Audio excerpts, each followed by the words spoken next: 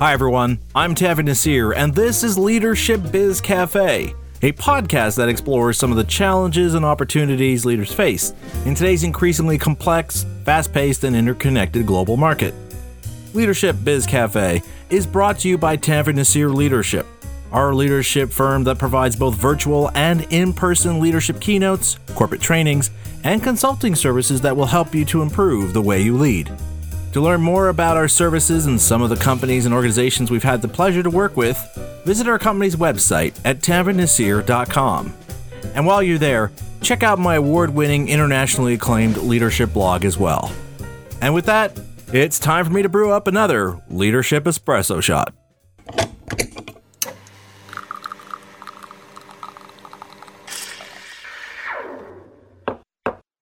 There's no question the past year has been a difficult and challenging one, both in terms of our work and personal lives.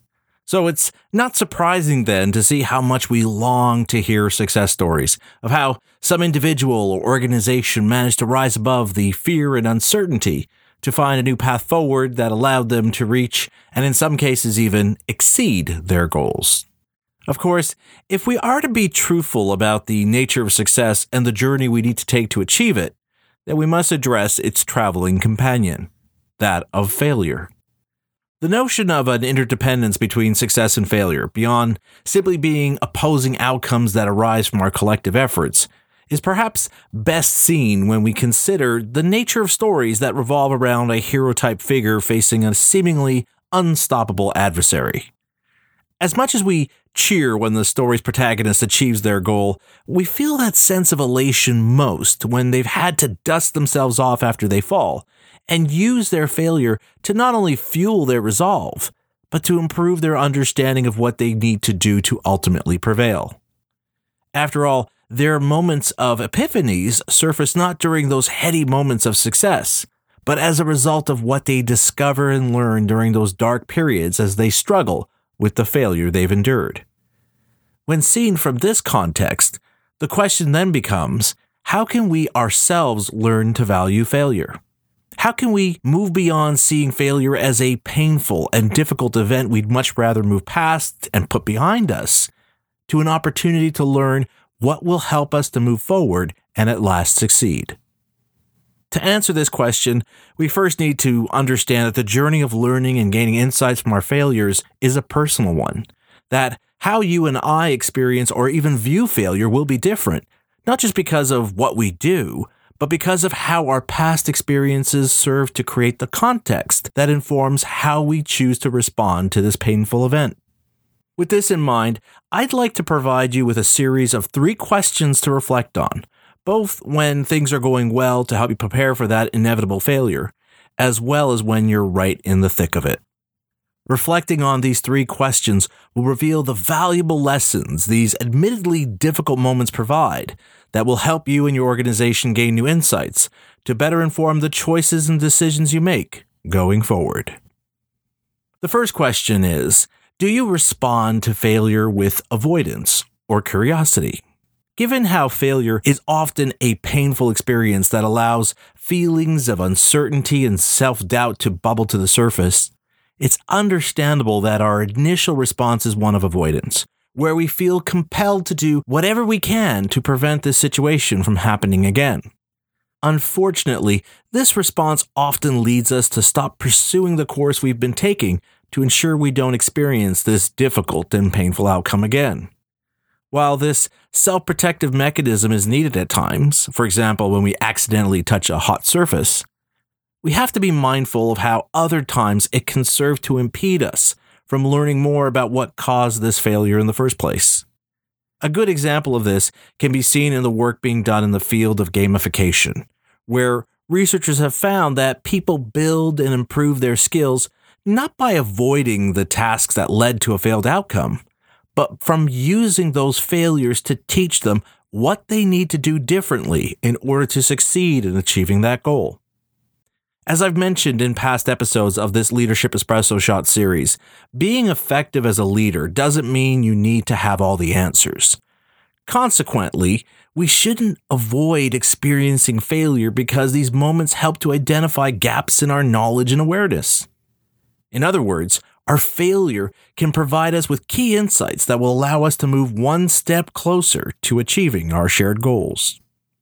The second question I want to encourage you to reflect on in terms of how you approach failure through your leadership is, do you view failure as being a sign of weakness? Another challenge we face with failure is dealing with the reality that we haven't progressed through our efforts. Instead, we've stumbled and maybe even fallen a step or two behind from where we were or where we hoped to be. In this light, it's easy to view failure as being a sign of weakness because of our inability to achieve a certain target or goal, not to mention the costly outcomes that arose because of that mistake. And yet the reality is that our failure can provide us with some unique insights and understandings of what's truly required from us to ultimately be successful in our efforts. They can shed light on certain assumptions we had going forward about what we're trying to produce, and perhaps even the supposed value of what we're trying to create.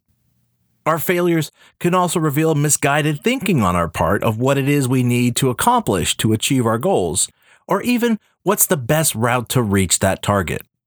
Finally, these failures can reveal unexpected gaps in our competencies to reach our shared goals, competencies that we need to address if we are to succeed in our collective efforts. Seen from this context, it becomes easier to appreciate how our failures are not so much an indication of weakness, but an opportunity to improve our understanding of the situation and of what we really need to do to accomplish our goals, both of which can only serve to strengthen our resolve to prevail despite the current setback. The third and final question to help you in this exercise to learn to see the value in failure is, how will you commit to failure in the long run? Now, granted, this question might seem a bit odd. After all, who wants to commit to making mistakes? But the commitment I'm referring to here is not simply about failing fast in terms of getting over these hurdles quickly so we can move one step closer to our goals. Rather, it's about opening ourselves up to the reality that regardless of what we've accomplished today, we will inevitably face failure again sometime down the road. Sometimes that failure will have us shaking our heads in disbelief that we didn't see it coming. Others, though, can shake us to our very core and have us questioning our abilities and whether we really want to keep pressing ahead. Regardless of the severity, what we need to do is be honest with ourselves and with those we lead that a time may come where we might falter, but that failure won't shake our commitment to accepting this as part of the journey that we need to undergo to achieve our shared purpose. Of course, that doesn't mean we have to wait for the ground to fall beneath us. Rather, it means that we have to be willing to stop for a moment when things are moving forward or going well and ask ourselves, what could we be overlooking? What have we taken for granted will work out or will continue to work out? Better still, you should ask, how are we doing today? What things do my employees see as being slightly off or out of step in what we're doing? The point here is that this is about more than simply giving those we lead the permission to fail. It's about being willing to stop what we're doing today to assess what might lead us to fail tomorrow. It also means that we have to take what's been revealed through our past failures to adjust our efforts in order to remain on course over the long run. No matter how many times we encounter failure, it will always be a challenge to rise above those feelings of uncertainty, fear, loss, and self-doubt. That's why I want to leave you with this final thought. Through our successes, we inspire others. Through our failures, we relate to one another. And on that note, we come to the end of another cup of Leadership Espresso Shot.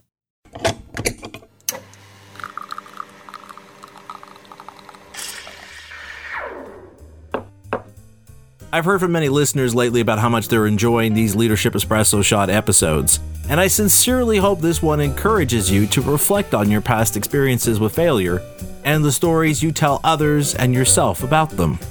In fact, I'd love to hear both those stories and what you've learned from them going forward.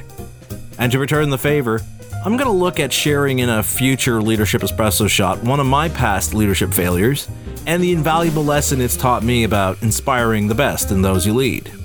Until then, If you enjoyed learning about this or other insights I've discussed here on my leadership podcast, and you'd be interested in having me share them with your employees, I'd like to invite you to fill out the contact form on our website at tanveernaseer.com so we can start that discussion. You can also check out my speaking page on our company website to learn more about my speaking services and the kinds of topics I cover. In the meantime, I'd like to encourage you to share this or other episodes of my podcast with your colleagues and employees. The easiest way to do this is to simply share a link to my show's podcast page at tanveernaseer.com/LBC. And don't forget to subscribe, rate, and review my leadership podcast on your preferred podcast platform. And with that, I'm Tanveer Naseer, and you've been listening to Leadership Biz Cafe.